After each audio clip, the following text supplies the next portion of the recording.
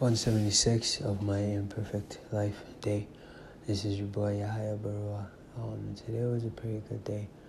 I had a book signing at Indigo in Cambridge today, and I'm not gonna lie, I always thought I might not be able to sell as much as I have been selling at the store. But so far, so good. Today, I exceeded my expectation. I almost doubled my sales from yesterday. And I'm really grateful to God because when I first started out the day, I was really worried that I may not have, 142 guests attended?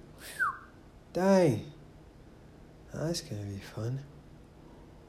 I thought that I may not have enough traffic to justify having so much sales that I wanted, but honestly, I prayed about it and I left it to God, and lo and behold, I was able to exceed my goals.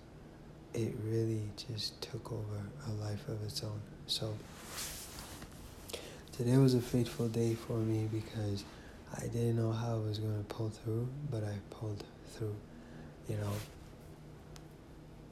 I was a bit worried that I was not, in an optimal position in the store to sell my book successfully, but the Holy Spirit kept insisting that I stay where I was and just stay.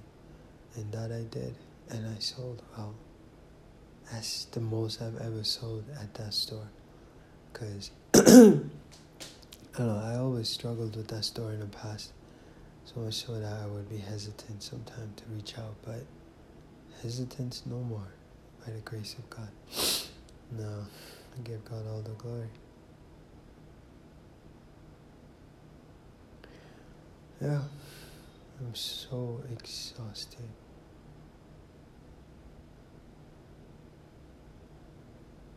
I'm so exhausted.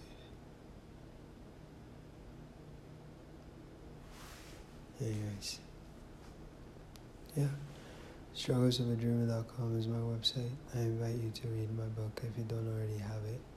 God bless you, and may all of your dreams come true. And remember, you matter. Miracles happen to those who believe in them. Thanks for listening.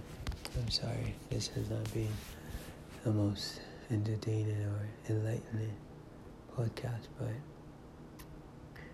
I'm tired. Thanks for listening. Cheers.